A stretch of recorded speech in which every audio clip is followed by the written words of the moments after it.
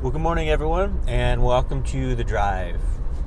It is Wednesday, midweek. Got midweek study tonight, and at Calvary Chapel Mobile, we are going through Genesis chapter 34 to 36. Excited about that. But thank you guys for listening again.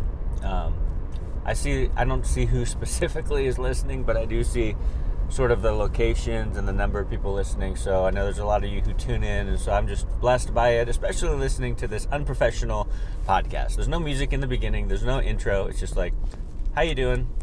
Let's talk. So thank you guys so much. I'm praying, and I continue to pray that it encourages someone. I mean, my whole thing is if I can encourage one person in God's word, then that's a blessing for me. Then I feel like I'm fulfilling the calling God has in my life. So praise the Lord. Thank you guys again for listening. And we've been taking selective verses throughout God's word. And we've gone through 1st and 2nd Timothy, Titus, and now we're sort of rested on the book of James. And James chapter 1, we looked at a couple verses the last couple days.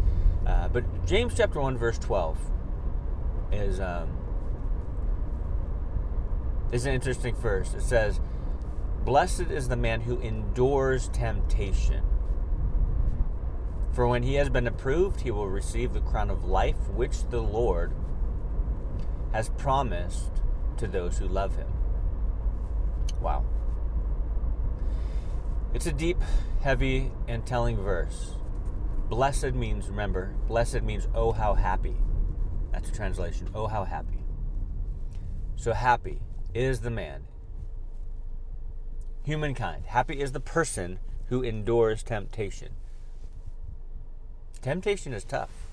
I mean, let's just be real. If temptation wasn't tough, then none of us would struggle, and it would be like, no big deal. But temptation is tough. But we need to endure. We need to endure. We need to stand fast and hold fast and be resilient when it comes to temptation. We need to make sure, like Jesus said, we need to go to the extremes. We need to do what we got to do in order to resist that temptation and walk by faith, not by sight, and not give in to the whispers of the enemy, the world's ways, and our own flesh that creeps up. We have to resist it. We have to endure it, because temptation is not a sin, but when you give in to temptation, that's when it becomes a transgression or a willing sin. But blessed is the man who endures it. And so, in other words, the temptation is right in front of you, but you endure that temptation. In other words, you resist it, you walk away from it, you don't give in to it.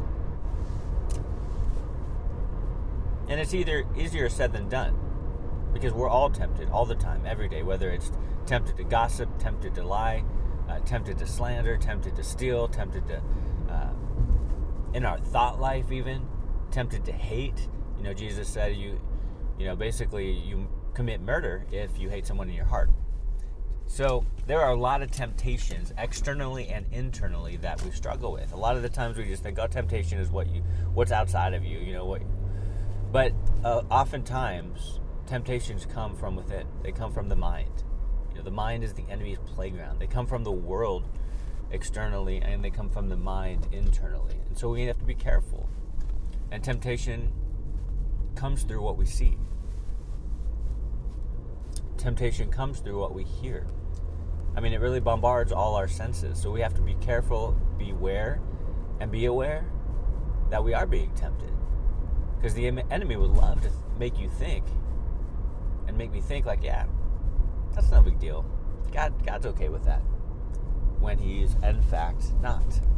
Right? But we're blessed. We're happy when we endure temptation. Oftentimes, temptation comes in the form of, if you don't do this, you're not going to be happy. And that's the enemy's lie, right? If you don't do this, you're not going to be happy. You're going to be missing out. You need to do this stuff. Everyone else does it. It's like when you're a kid, or when you have kids, you want to teach them.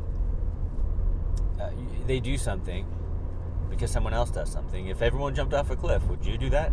Would you jump off a cliff? That whole thing. But it's like the enemy wants you to think, this is no big deal, God's okay with this. When in fact, it's a temptation leading to sin. And we need to resist. We need to endure it. Even though it's difficult up front, but on the back end, it's a blessing because you resist it. So those who endure temptation, who are able not to give in to it, they're approved by God. God is pleased with them. He's pleased with that action or inaction of not giving in to those temptations around us. He's going to receive a crown of life. There's going to be heavenly rewards. He's going to be promised. He's going to receive the promise. He loves you, and he is approved and pleased when you endure temptation. And oftentimes when people are tempted, they blame God. Like, God, why would you tempt me with this? But listen to verse 13, which says, let no one say when he is tempted, I'm tempted by God.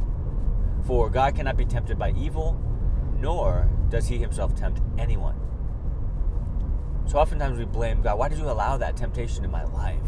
It's not that he allowed it, but you're in a fallen world, a dim, dark world, and temptation is everywhere. From billboards to Netflix to your phone, temptation is everywhere. Whether it's temptation in lust or temptation to compare yourself with others or temptation to buy everything you see and go into debt, whatever it is. It's like these are temptations that are serious. And so these aren't temptations from God going, here you go. See how you like that one. God doesn't have that heart. When you're tempted, don't say it's God's fault. It never is. He doesn't tempt anyone. Now, there are certain tests of faith that we have, but he's not like, here's an opportunity to sin right here. Are you going to do it or not? That's not God's heart. Well, how are we tempted then? Well, James goes on. He basically says, well, each one is tempted when he's drawn away by his own desires and enticed. The flesh, man. The flesh wants to be fed. It's strong, and it has the danger of drawing you and pulling you and luring you away from God. The flesh wants what it wants. But when we're led by the Spirit leads us into all godliness, right? And to do and take actions in what God wants. We're tempted when we're drawn away by our own desires and enticed. So we have to resist. We have to endure temptation. Because that desire, James talks about or writes about, that desire gives birth to sin. And sin, when it's full grown, brings forth death. James is warning us. He's warning the church. He's warning believers. And he says in verse 16, basically, don't be deceived, my beloved brethren. Don't be deceived. Don't believe that sin actually leads to a blessing or a blessed life. It's not so. It never has been. It never will be. Now, at the time, you think, well, if I just do this or say this or partake in this, then I'm just going to be so happy. Your flesh wants it. The enemy wants it. The world approves it. But you have to endure it and say, nope, I'm not going to do that. I'm not going to engage in that. I'm going to continue walking with God. That's the heart, right? That's the heart to have. Don't be deceived. Don't be deceived. Know that when you endure temptation, it's a blessing and you'll be happy. You don't need to give into that temptation to be happy. But to resist that temptation, that's when you're going to be blessed. That's when you're going to realize, oh, thank you, Lord, for giving me the strength to resist these things. God will give you the strength. What a blessing. God is good, isn't he? Man. Well, you guys have a blessed Wednesday, and we'll talk to you tomorrow morning. Take care.